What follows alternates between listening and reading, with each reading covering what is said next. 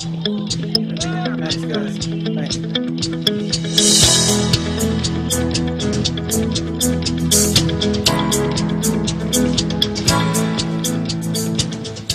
So in everybody's life, they have a choice of what path they're going to take. They have the ability to make those choices. I always say your strength is in your passion.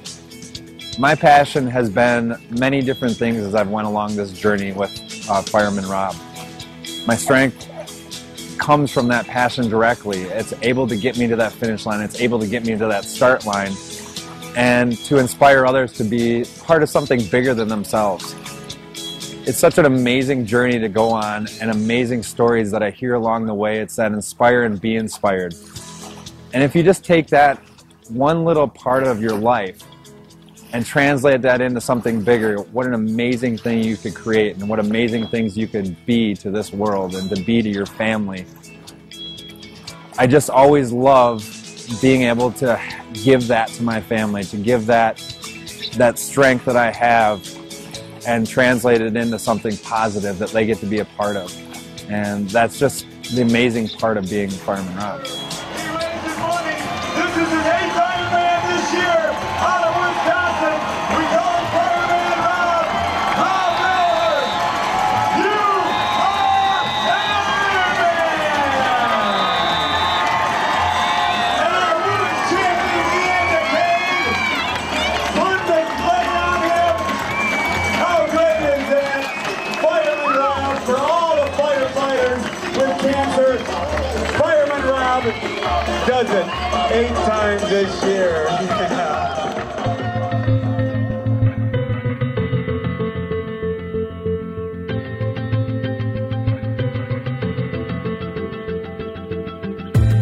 Welcome to the Greg Bennett Show, presented by Any Question. I'm your host, Greg Bennett, and today I have a delightful conversation with a good friend of mine, Rob Verhelst, otherwise known as Fireman Rob. And he got that nickname, Fireman Rob, because he's gone and done 23 Ironmans whilst wearing his Fireman kit, which weighs 50 pounds or 23 kilograms. And he wears that full kit in the marathon portion of the race. And we consider most of these races are over 100 degrees by the time you get to the run, which is over 35 degrees Celsius. It's quite extraordinary that he's been able to get through all these events and bring awareness in particular to mental health and PTSD. This was all triggered by his work that he did in the search and recovery at 9/11 when he was only 23 years old. He was really thrown into the deep end and was scarred because of that, but he's now using that impact on his life to try and help others find their own passion and their own fulfillment in life. And just some really great stories in this one. Rob's a colourful character that is a great presenter, great speaker. He has his own podcast, he's an author, so many other bits and pieces here. And I think you'll find you really get a lot out of this one. A little bit of housekeeping before we go on. Again, I always want to thank you so much for listening. I do truly appreciate it. If you are enjoying the show, I'd love you to share it on your social platforms. I'd also love any feedback, guests that you may like, or things that you'd rather I ask or didn't talk about. That's also fine as well. I'm happy to hear from all of you. Remember to go check out Any Question. Any Question is the new app where you can ask the world's experts any questions. It's all video based, so you get the video responses. At the moment, we have swimming, cycling, triathlon, health, strength training. The first hour is free, so you can go to anyquestion.com/Greg Bennett if you like and go check it out there, or you can download Any Question, one word, on your iOS or Android. But go check it out. That's Any Question. Anyway, I hope you enjoyed this one as much as I did. I really did. I actually want to have Rob back on. In fact, I might go on his podcast just to continue the conversation. But enjoy this one. There's lots of learning and some really great stories. And remember, success comes to those who endure just one moment longer.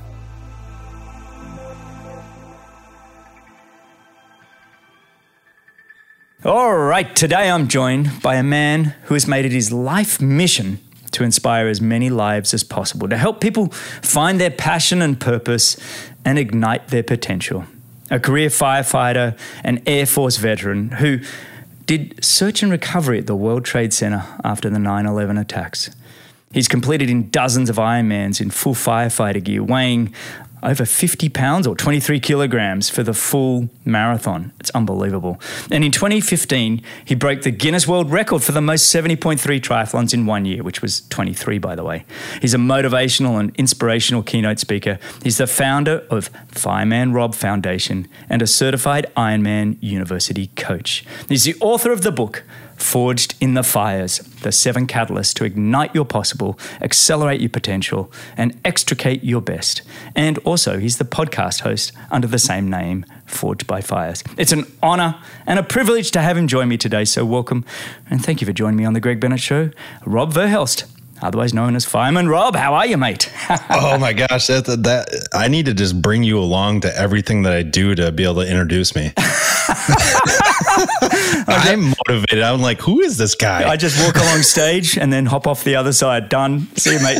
Drop the mic, mate. It's I've had a lot of fun. It's I was saying to you just before we started recording, I was like, I was scrolling through Instagram, I don't know, a couple of weeks ago, and I'm like, oh my gosh, there's a blast that I haven't spoken to for the longest time. And rather than just picking up the phone and calling you like a normal person would, I'm like, we got to record this chat. So thanks for taking the time, buddy.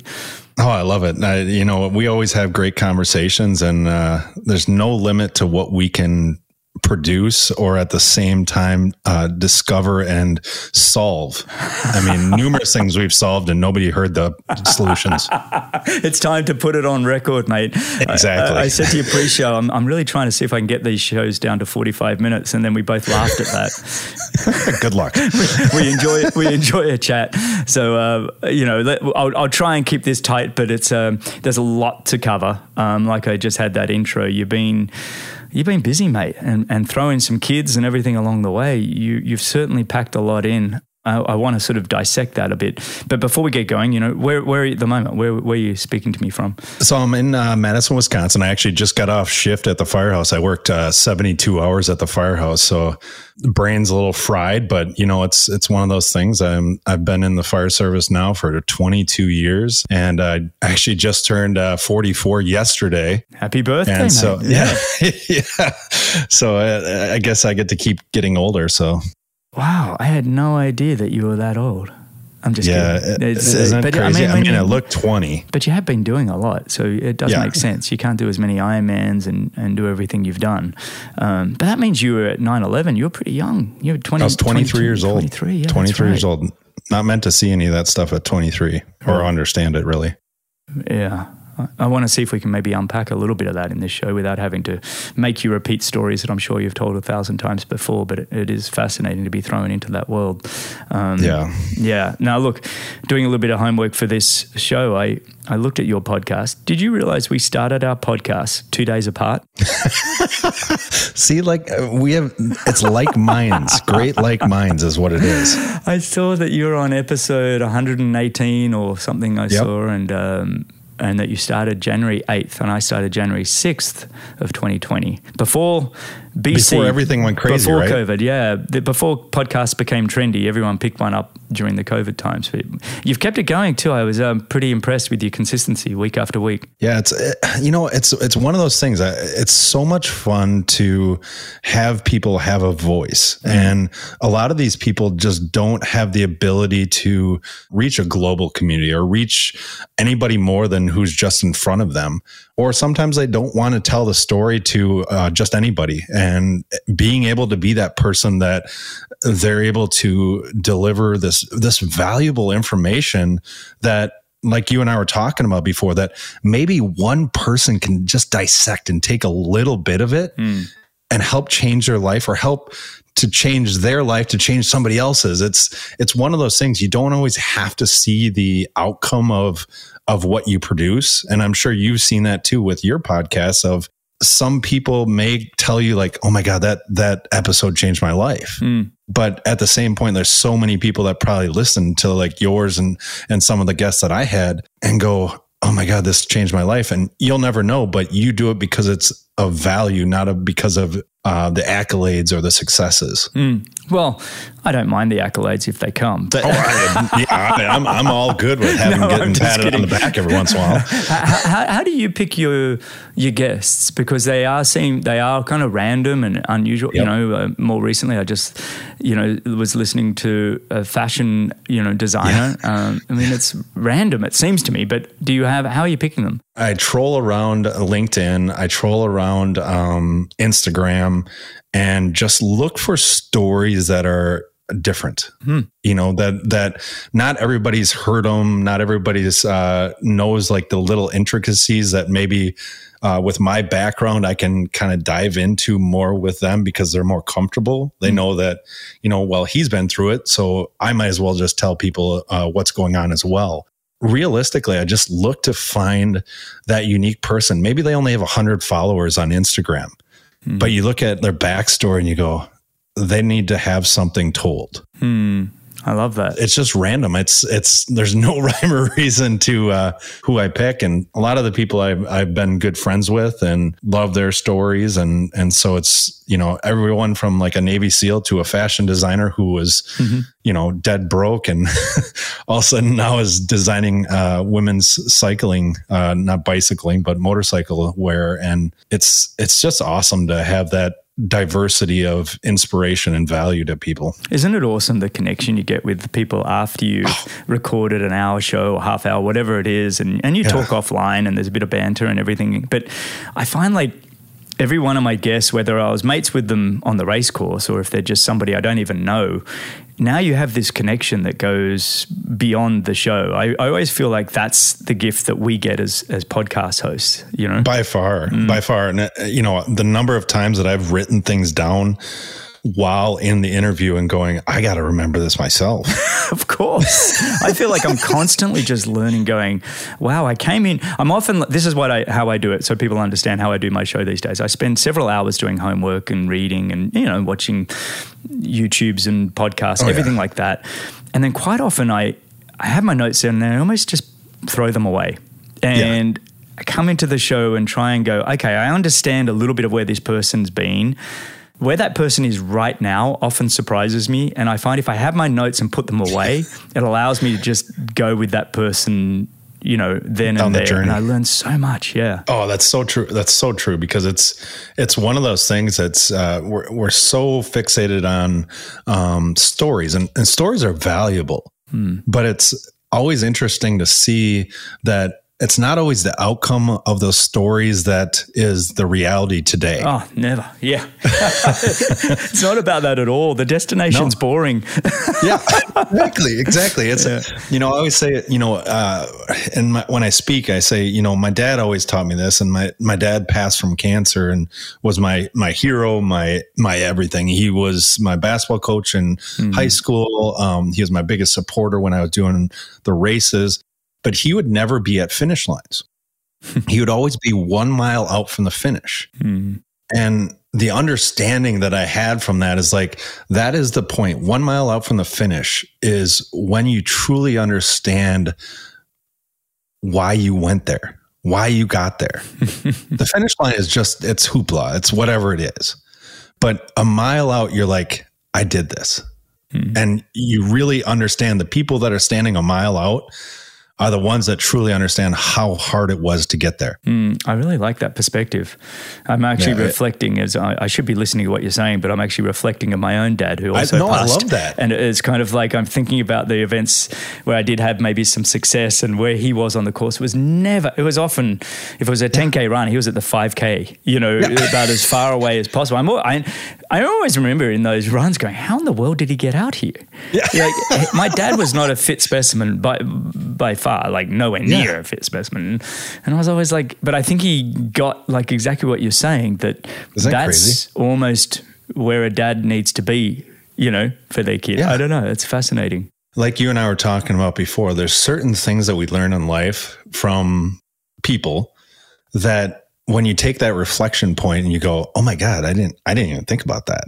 And then you translate it on to your kids and then they translate it on to their kids. And it's one of those things like with my son, he plays hockey And it's not always about how you start. It's not always about I always tell them it doesn't matter to me at the end of the day what the score is. It doesn't matter to me if you make a trophy or get a trophy.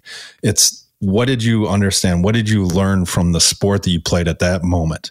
When you had adversity, what did you do? Did you fall down? Did you crumble over? Was there, he's not a big kid. He's like 5'6" maybe.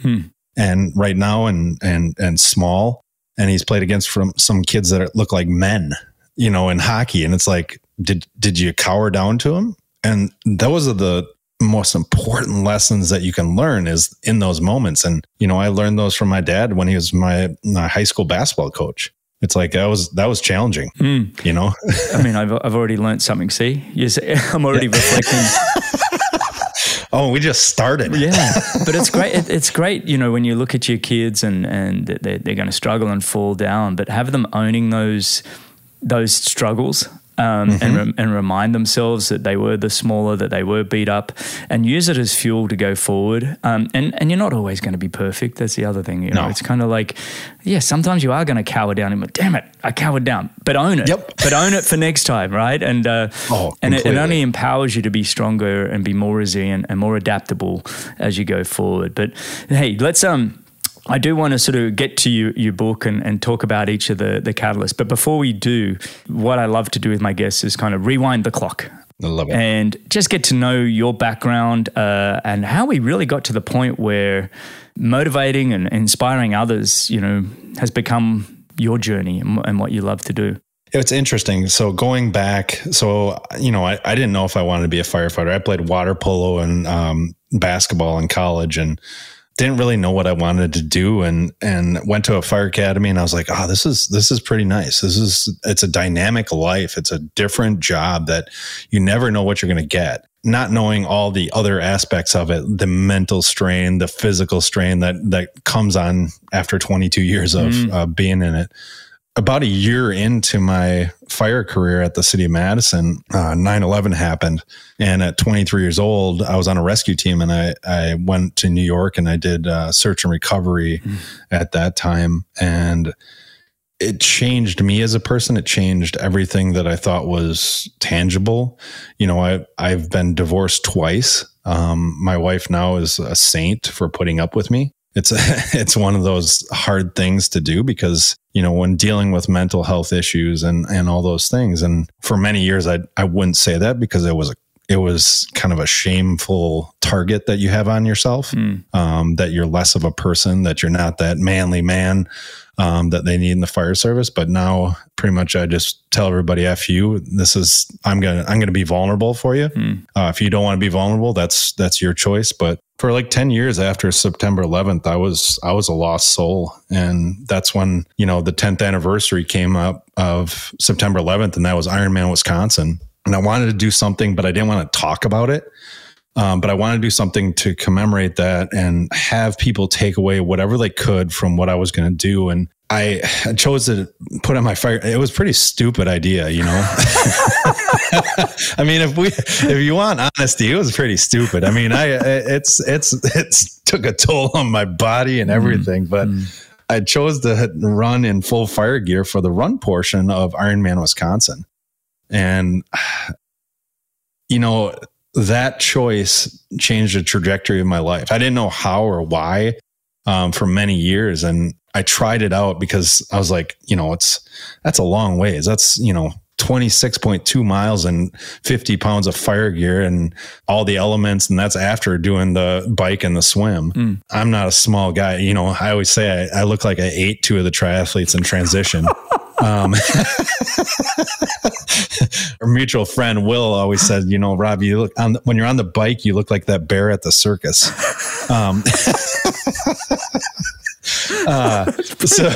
So I mean, it gives you a mental image of what I'm like that barge in the water during the swim, and then just it's the wind drag.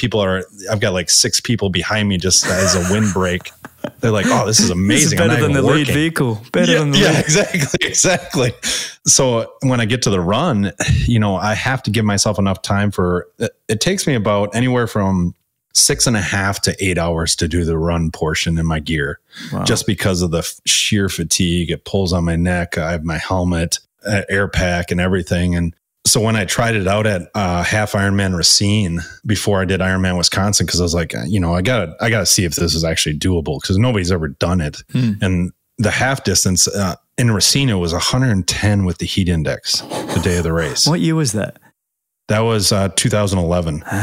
Yeah. It was just horrendous. And so I got done with the swim, I got done with the bike, and I get out and the transition area is on this huge blacktop parking lot. And I have this huge black bag with all my gear, because it's huge. I mean, it's a ton of gear. So this black bag has been sitting in this blacktop parking lot in 110 degree heat for most of the day. And now I'm unzipping it, and it was like, it's kind of like those cartoon heat waves came out of it. Oh, God. And I'm sitting here going, this is stupid. What am I thinking? This is going to suck. I put on my gear and I start walking, and I'm already just defeated. I'm feeling sorry for myself, but like I talk about with my catalyst with purpose, understanding your why is such a huge thing in life. And I got about 2 miles in, and it's a looped course. And this guy came over and just almost knocked me over, giving me a hug. And he goes, I'm a retired FDNY firefighter, and I want to thank you for being out here today. It means a lot to me. And at that moment, I understood the pain that I was going through was not just for the sake of the pain.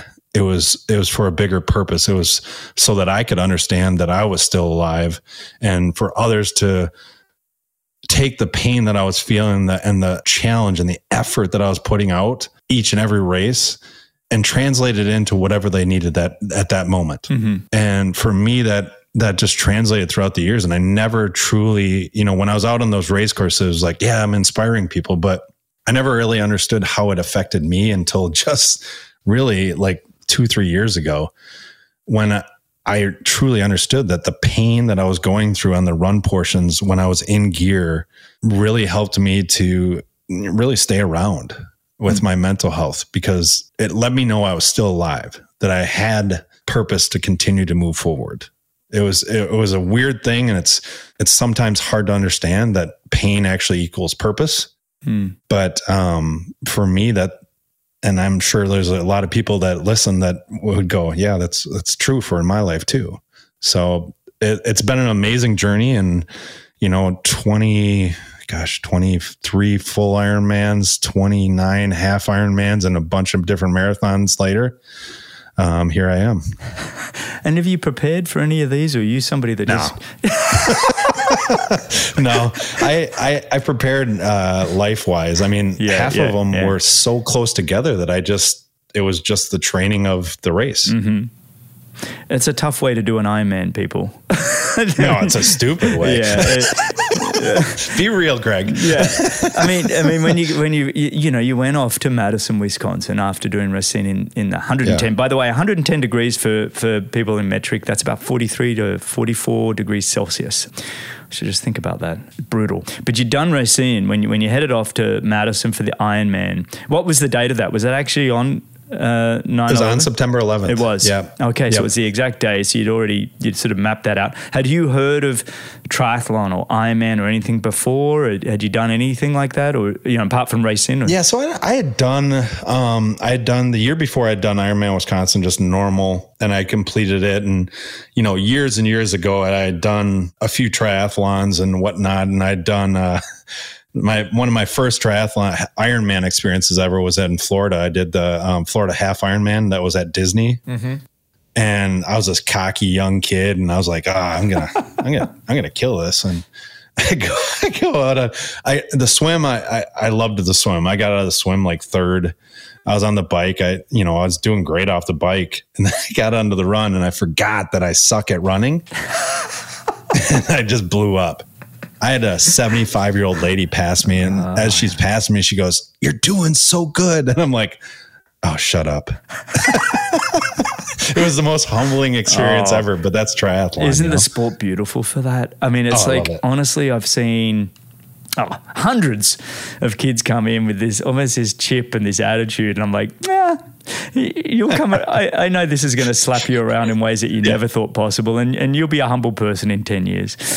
Oh, maybe it's so sooner. True. It's so true. It's so true. And then it'll either make or break you. Yeah. One of the two. Yeah, it does. Yeah, it really does. I mean, I have a similar story when I first started up. It was one of my very first races. I'm sorry to make this show about me suddenly. No, I like this. But I was like, I'd entered this race. My dad had actually filled out the entry form for me, and he entered me into the longer race, which was a 2K swim, 70-kilometer bike, and like a 20-kilometer run, back in the late 80s when they didn't have exact distances. And yeah. So I turned up, and all my mates that I've been training with did the sprint race, the shorter one. That they were done and dusted in an hour. And I went and did this thing unprepared, and got off the bike about 20th from last. There was probably 300 in it or whatever.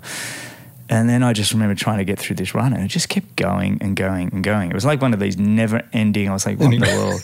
And finally, I'm now second to last. And this guy, he had to be 75, 80. I mean, I was pretty young, so people seemed older than they probably were. But he just started yelling at me. He's like, look at the next telegraph pole. You keep going. He kept it was like a sergeant major in my ear. I was like, what?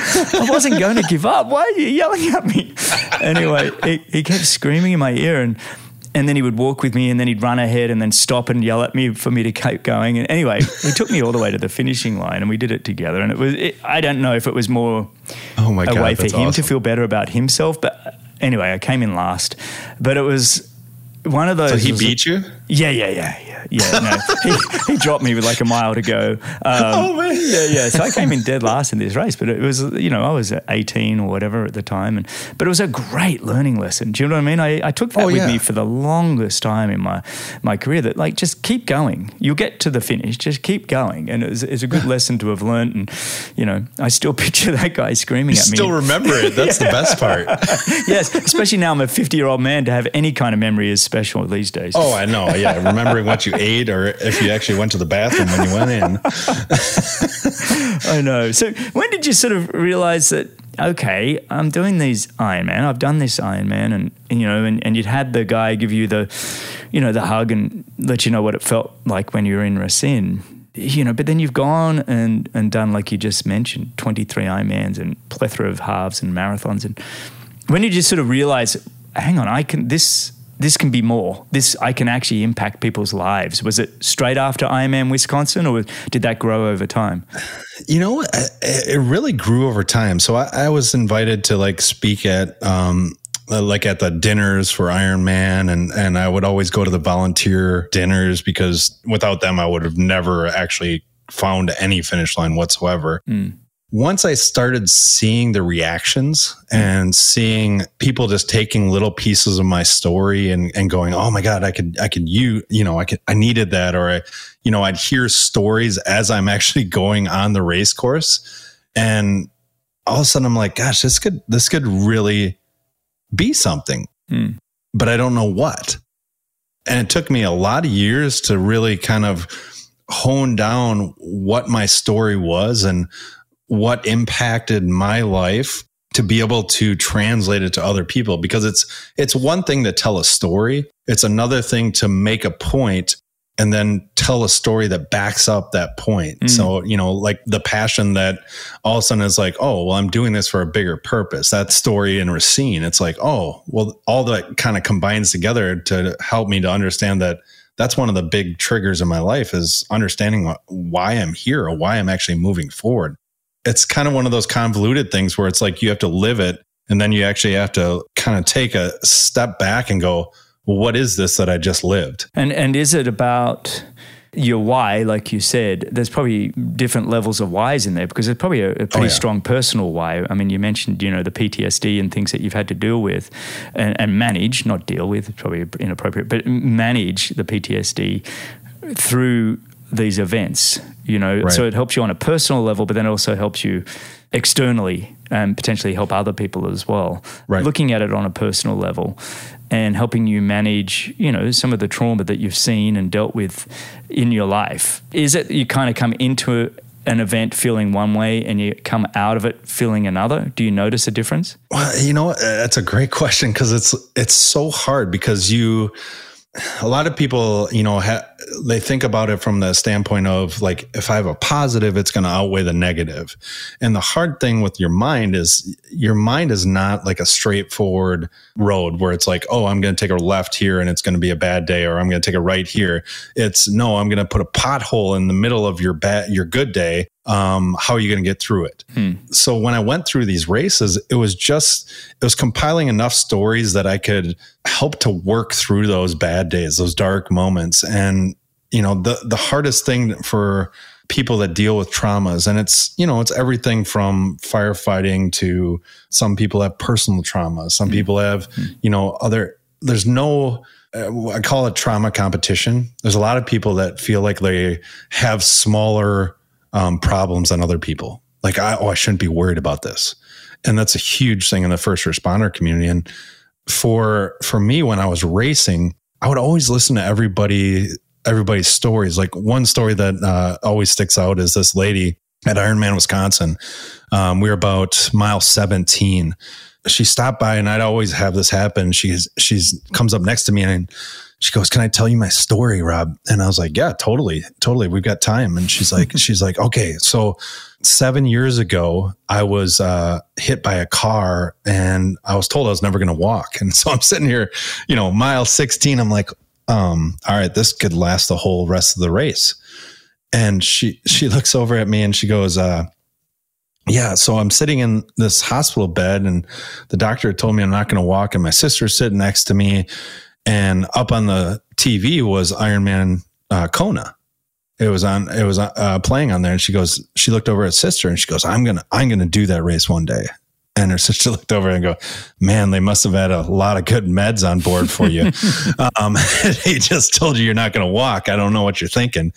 And so I'm sitting going, I looked at her and I said, what is going to be the best part of this race for you? I mean, just even being here has to be exciting. She goes,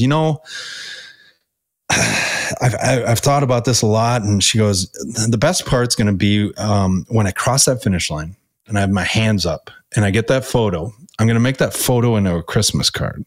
And on that Christmas card, it's going to be that front is going to be that photo, the finish. On the back is going to be a big F you, and I'm going to send it to the doctor that said I wouldn't walk." I was like, that's priceless. It's amazing how we're so fueled, isn't it? We're fueled by the naysayers, and it's like I've had a lot of conversations on this show where you can be fueled by love, and the episode with Mark Allen, we talk a lot about how he was fueled by love and that kind of thing. And then you have a Chris McCormack episode where he's like fueled by hate and anger, and it's kind of like it's utilizing both of those at different times, right? I mean, I think Javier Gomez and I were talking about it where we decided, and again, this is our little world, we decided that anger and hate can fuel you, but it's not going to last you a long time. Whereas love is the fuel that'll keep you going for the longer duration. That's what we broke down in the episode. So, but I get it. I love that story though. It's so true, but it's one of those things like you're talking about, do you come out of races different? And I think it's the biggest key that people have to understand, because a lot of people are looking for that magic pill, that one moment, this is going to give me the rest of the time. And like you were talking about, love and hate and all these things, they don't last. We also have to understand that our purposes change as we go, and it could be by the minute. Mm-hmm. So if we don't listen to ourselves, that's the problem. And so many people tend to shut off everything that's happening in the moment and aren't engaged in it because they're listening to the naysayers. They're listening to the pain. They're listening to the what ifs instead of going, "Oh man, I just made it through 16 miles in my gear. I think I can do this. Oh my God, there's a little kid over there that has a sign." I was in New Zealand in 2019. New Zealand, like who the hell's going to know who Fireman Rob is in New Zealand, right? I'm in New Zealand. I'm on the bike, and I was not ready for that race. Not ready at all. Not ready. like if we're on a scale of 1 to 10, 10 being ready, I'm at -2. But I'm on the bike and on the side, there's these two little kids. Never met them. And they have Go Fireman Rob signs. They made themselves. And I'm sitting here going, are you kidding me?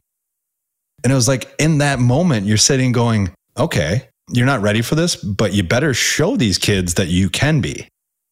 That's what I'm saying. Like every moment in your life, and like you and I were talking about our kids, is like every moment in your life, you're showing somebody what's possible, whether it's yourself or somebody else. Somebody's always watching. So you need to be engaged in each moment.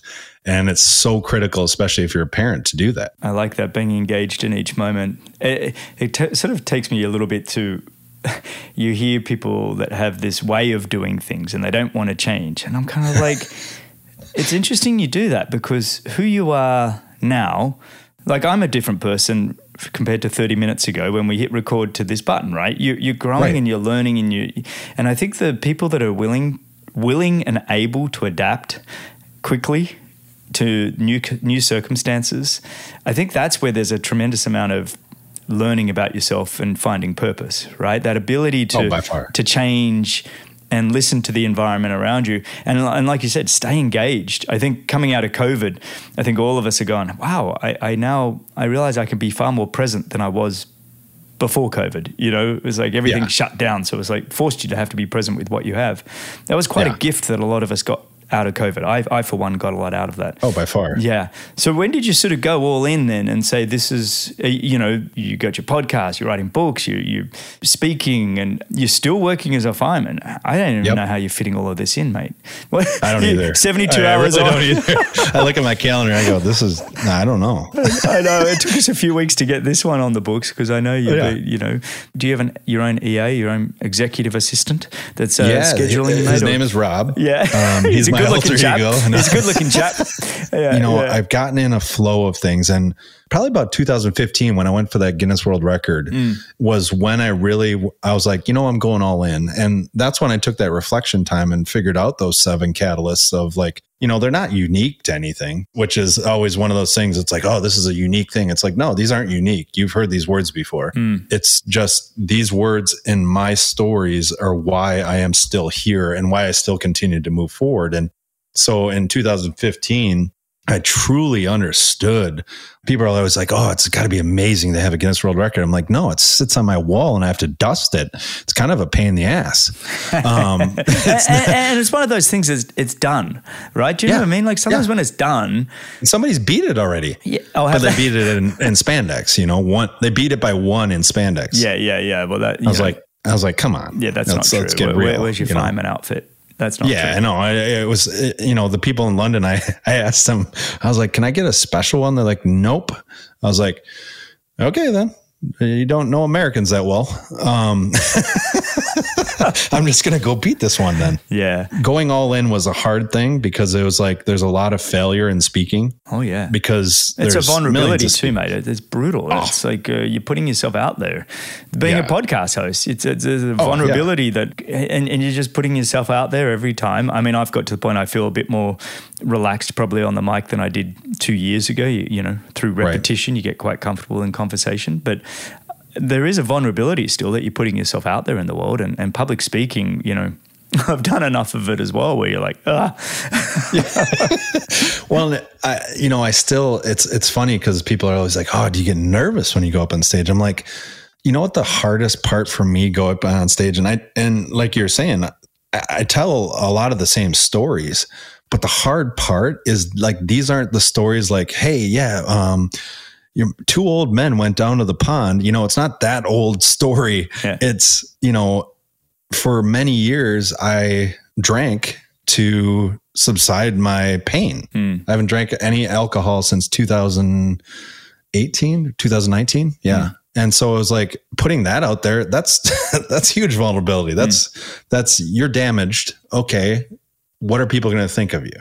It's freeing, but at the same time, it's very scary. And that's probably the scariest part of when I go speak is I'm just letting more people know how damaged I am and how damaged I continue to be, but I'm trying to get better. Isn't it fascinating though, that there's a real comfort to the listener, to the audience when they hear they're not alone, right? Because we're all damaged. Like, I mean, I don't care if you're Dwayne Johnson, The Rock.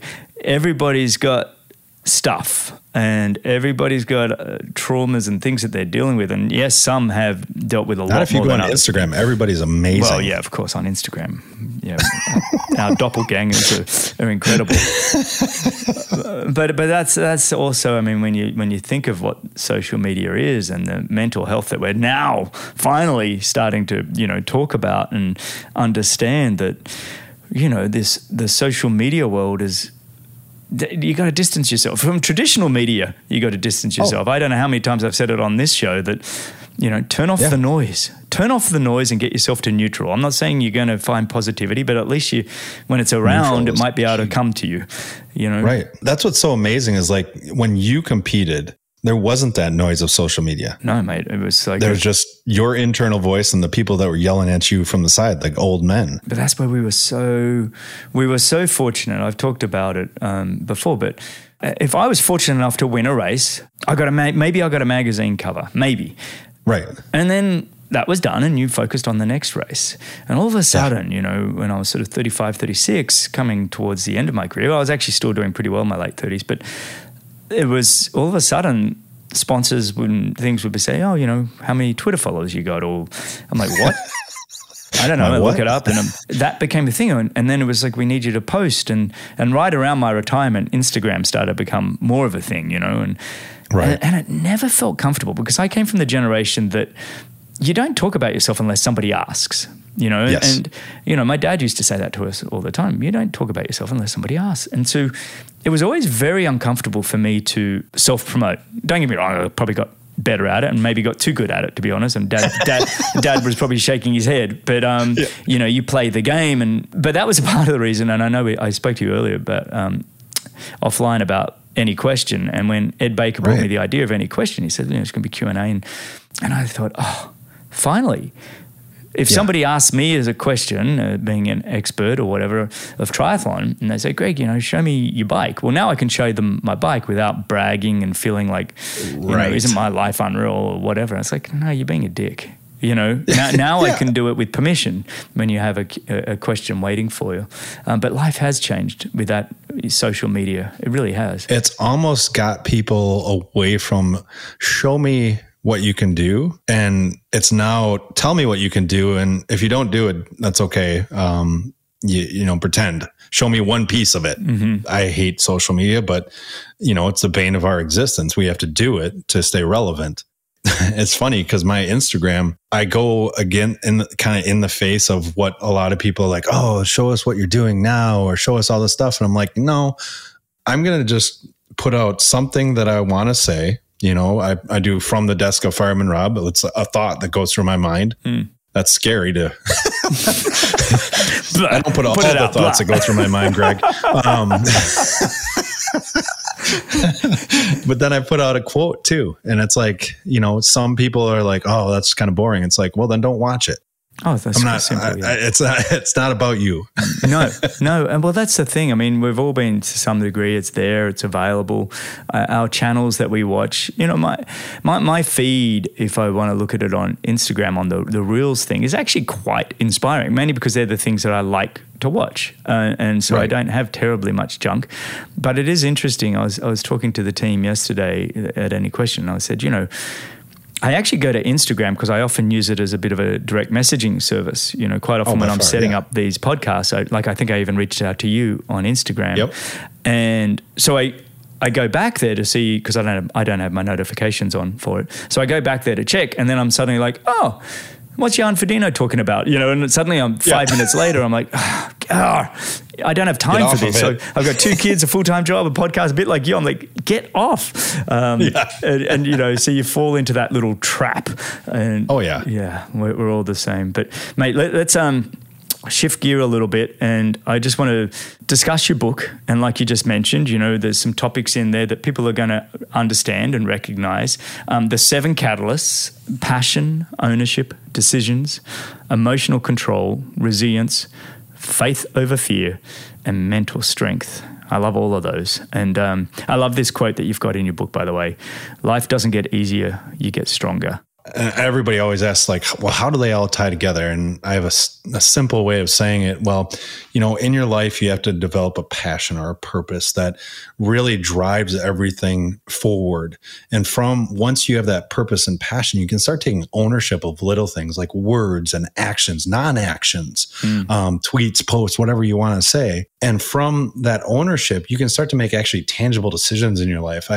There's two different types of decisions I say is tactical, which are the everyday decisions. That's like, I'm going into a fire. I need to take the fire hose in. I need to put out the fire. And then you have the strategic decisions, which are the overarching goals. Like when I went for the Guinness World Record, I knew that I had to hit 22 to tie it. But if I didn't have tactical goal of each mile of that race, I wouldn't have completed it. Once I do the decisions, I have to have emotional control and not diverge from what my plan is. If somebody says something wrong or thinks little of me, or I have a failure, that inevitably is going to create that resilience in your life. And that resilience is built day after day, which inevitably gives you faith in yourself over all the fears that surround us. And all this culminates in a mental strength that can bring it to your life, that value that you want to have, that you can go to your grave and say, I did everything that I could, and I know that I left some value in this world. That was a great summary. I got all these notes and reading the whole book, taking all these notes, and you just summed it up like that. I mean, that's just, and I think you've stepped it through really well. I think let's skip back though to number one, and passion, because it's a word we all throw around a little bit. And I think sometimes trying to get clarity of what it actually means to an individual and what it actually means full stop. And you describe that in your book and you really break it down. What is passion? I personally think that's almost a struggle for most people, is just to get to step one. To identify what you're passionate about, because it's unlike your 7 catalysts. I almost break it down into 3 or 4, which I'm not saying I'm right by any means, but I kind of look at this. If you can identify your passion, and then if you can align that with your some kind of talent or strength that you might have, because I think we're looking at a generation of people that were brought up saying, just follow your dreams, follow your passion. It's like, well, even if you can't do it, even if it's not 5 foot tall guy going, I want to be in the NBA. Exactly. And I kind of go, well, I'm not saying not follow your dreams, but I am saying just take a pause and understand, do you have some talents and strengths that align with your passion? Right. And then I feel like, okay, now like you said, take ownership, or I would say take 100% responsibility, or whatever it is, but take that ownership. But getting to that, how do you help people identify their passion? What would you say that first thing is that you would have people do? One of the biggest things that helped me was, I call them impact moments. So in our life, we have a lot of like big impact moments and small impact moments.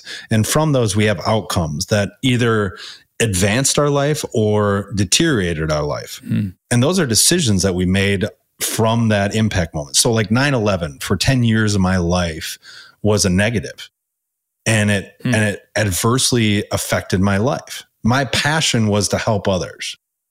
I went to 9/11 and it adversely affected my life. I'm like, oh my God, maybe this isn't for me. And it took me taking a second going, okay, 9/11's an impact moment in my life.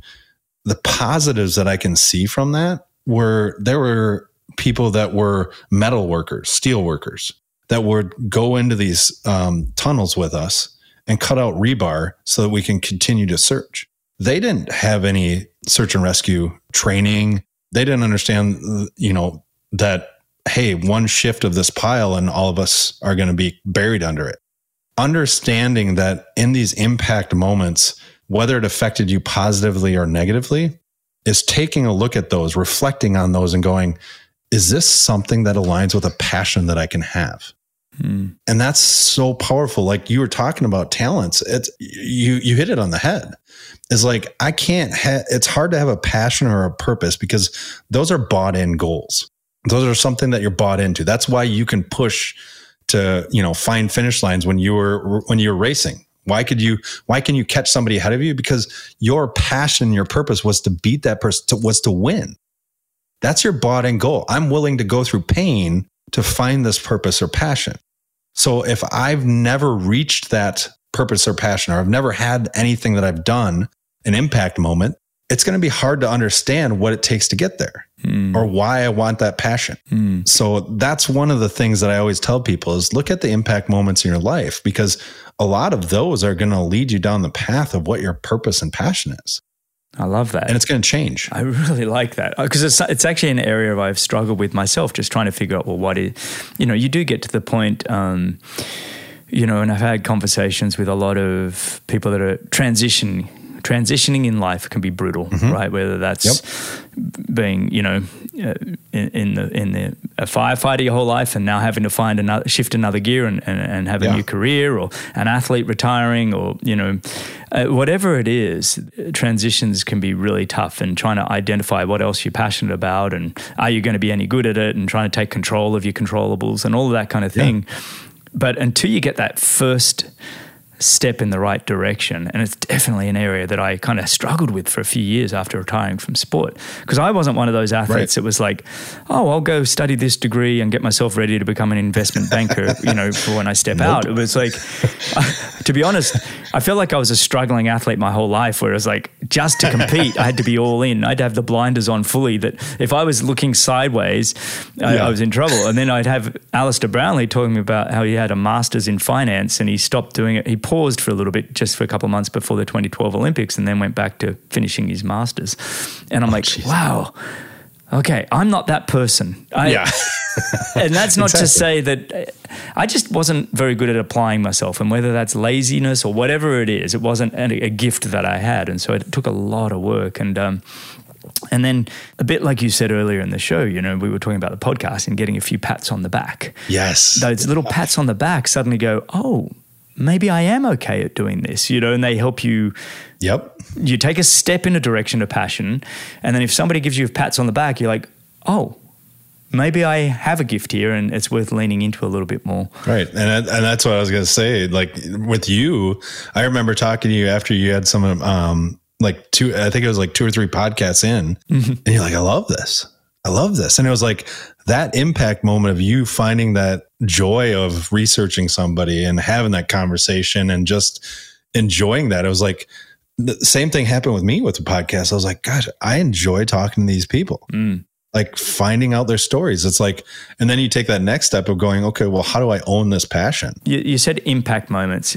Would you say that 9/11 has been the toughest time that you've had in your life to date, and the biggest learning, I guess, on top of that? I would actually, it's interesting because like I was saying, as we progress through life, you start to have different impact moments that kind of compound or actually are kind of raise up above other ones. And I would actually have to say the biggest impact moment of my life was when I allowed myself to be diagnosed with depression, anxiety, and PTSD. And the next moment after that was when I understood that I couldn't keep blaming that for the way that I was acting. Those would be the 2 impact moments in my life, because they changed the whole trajectory of who I am, how I act, and what I'm blaming. Because I'd use excuses after I got diagnosed. It was like, well, I'm free now. I'm free. Right? Yeah. It's like, I can get pissed off whenever I want, It doesn't work that way though. Finding out that your family's walking on eggshells when you come home, they don't say it because they love me. And it was one of those things. And it was like, but when I got to that point where I was able to verbalize things and just have them say that, and it was like, shit, I've been this person that I don't want to be because I was allowing myself to have excuses. And so those impact moments, it's so important for people to continue to look at their life. Don't rest on your butt thinking that you found the holy grail. It's constantly changing. Like with you, with having kids, it's like you constantly understand how inept of a parent you are as you go through life. I know you got to remove that perfect, but it's funny. I want to come back to what you were just saying, but it was funny. My mum used to say, my goal as a parent is to get you boys to average. And it was funny. I love that. I want never a shirt. really understood it because, I was a high performer. I was a high performance athlete. What are you talking about, Mum? That's so like the bar's way too low. And now as a parent, I'm like, I just want to get my kids to average. And then if opportunity comes their way, I want them to understand how to grab it, right? But this whole, let's push and push and push our kids. I've seen burnout in every area of life these days, and kids are pushed so hard. I'm like, Laura, I don't want to send my kid to this school because I don't want a bunch of homework for them. I don't need them to be geniuses by 17, 18 and burnt out by 20. That is not my goal. If I can get them to 18 and they're like, Dad, I'm ready to go explore the world, then I've done my job. Give them a few tools, a few tools in their tool belt, and then on away. But I get it now. It was like, I'm a 50-year-old man that finally understand what my mum was saying. I just wanted to get my boys to average. I'm like, okay, I get it now. At that time, you're like, Mom, this really sucks. I know. I'm a bit disappointed. Really don't like me. I'm a bit disappointed that you're keeping the bar so low in our family. But it's like, now I get it. Average is good. We got to get rid of this whole search for perfection. And every one of our kids is going to be a genius. I'm like, oh, stop it. Oh, I know. It's unbelievable. It's like you can be smart in so many ways, but you can also be very, very dumb in life. Absolutely. Yeah, I just think parents put too much on them, and my goal. If anybody's listening to us still after 55 minutes, my goal is for you to take away. It's okay to have average for your kids, but just make sure they're willing to say yes to opportunities. That's all I want to put out there. That's the perfect way of saying it. But I want to just go back to what you were saying before, and I was kind of, when you sort of said you went out and got diagnosed with PTSD and depression and anxiety, and I can imagine that there was somewhat of a freeing there, that you understood a bit more about why you were acting a certain way. But then how much work did it take to take ownership of that behavior? I mean, I can't imagine it was just like, click my thumbs and now I'm a new person. I mean, that's a real work in progress. It was years. Yeah. It was literally years. Like I still remember one of my best therapists that actually allowed me to feel like I had succeeded a little. I went through many therapists, and not all therapists are created equal, and not all of them understand everybody, and that's okay. And the therapist that I went to that kind of changed the way that I thought of myself was I went in and I gave the 10,000 foot view like I always did, just because it was comfortable. And it was like, okay, yeah, I'll tell you this. And he said, all right, let's cut the bullshit. I get it, what you just said, but how about a real story? And I was like, oh, okay. So I started opening up more, and one of the sessions I opened up a lot, and after the session was done, he looked at me and he goes, I know you can take what I'm going to tell you. I'm surprised you haven't killed yourself yet. And I looked at him and I wasn't offended. I, for the first time, felt like I had kind of proud of myself. I was strong enough to keep at bay something that really a trained professional is like, wow, okay, this is a lot. And that was a huge moment for me. And that was kind of one of those like, okay, well, how much better can I get? And so I used the races as a therapy tool. But like you and I had talked about, the races end. So after the race is done, now what? So he equated it to, he's like, so what it is Rob, you have a hole in front of you, and you're taking the shovel and you're digging from behind you, and you're filling that hole in front of you. But to get around that hole in front of you, you're taking one step back and you're falling into the hole again that you just dug for yourself. And so it's a constant process that you're like, okay, sweet, I got a path in front of me, but I got to take one step back to get around it, and you fall in the hole again. And it's such a great analogy for a lot of things that we do. We try to cover up what's in front of us, but what's behind us really just takes us out all the time. I mean, you talk about that as a great analogy then. So what is the process if that's, we've got a hole behind us and you're filling that in the front? So I think, for me, I live life going, I'm okay if I can reach 3/4 every day. I'm not trying to fill the hole full. I know that I'm going to have dark moments. I know that I'm going to fall into a hole, but as long as I don't fall 100% into that hole, I'm good. If I can fill it 3/4 full, If I've got a bunch of holes, and trust me, mine, it looks like a yard that, a dog peed in and has been digging to find a bone.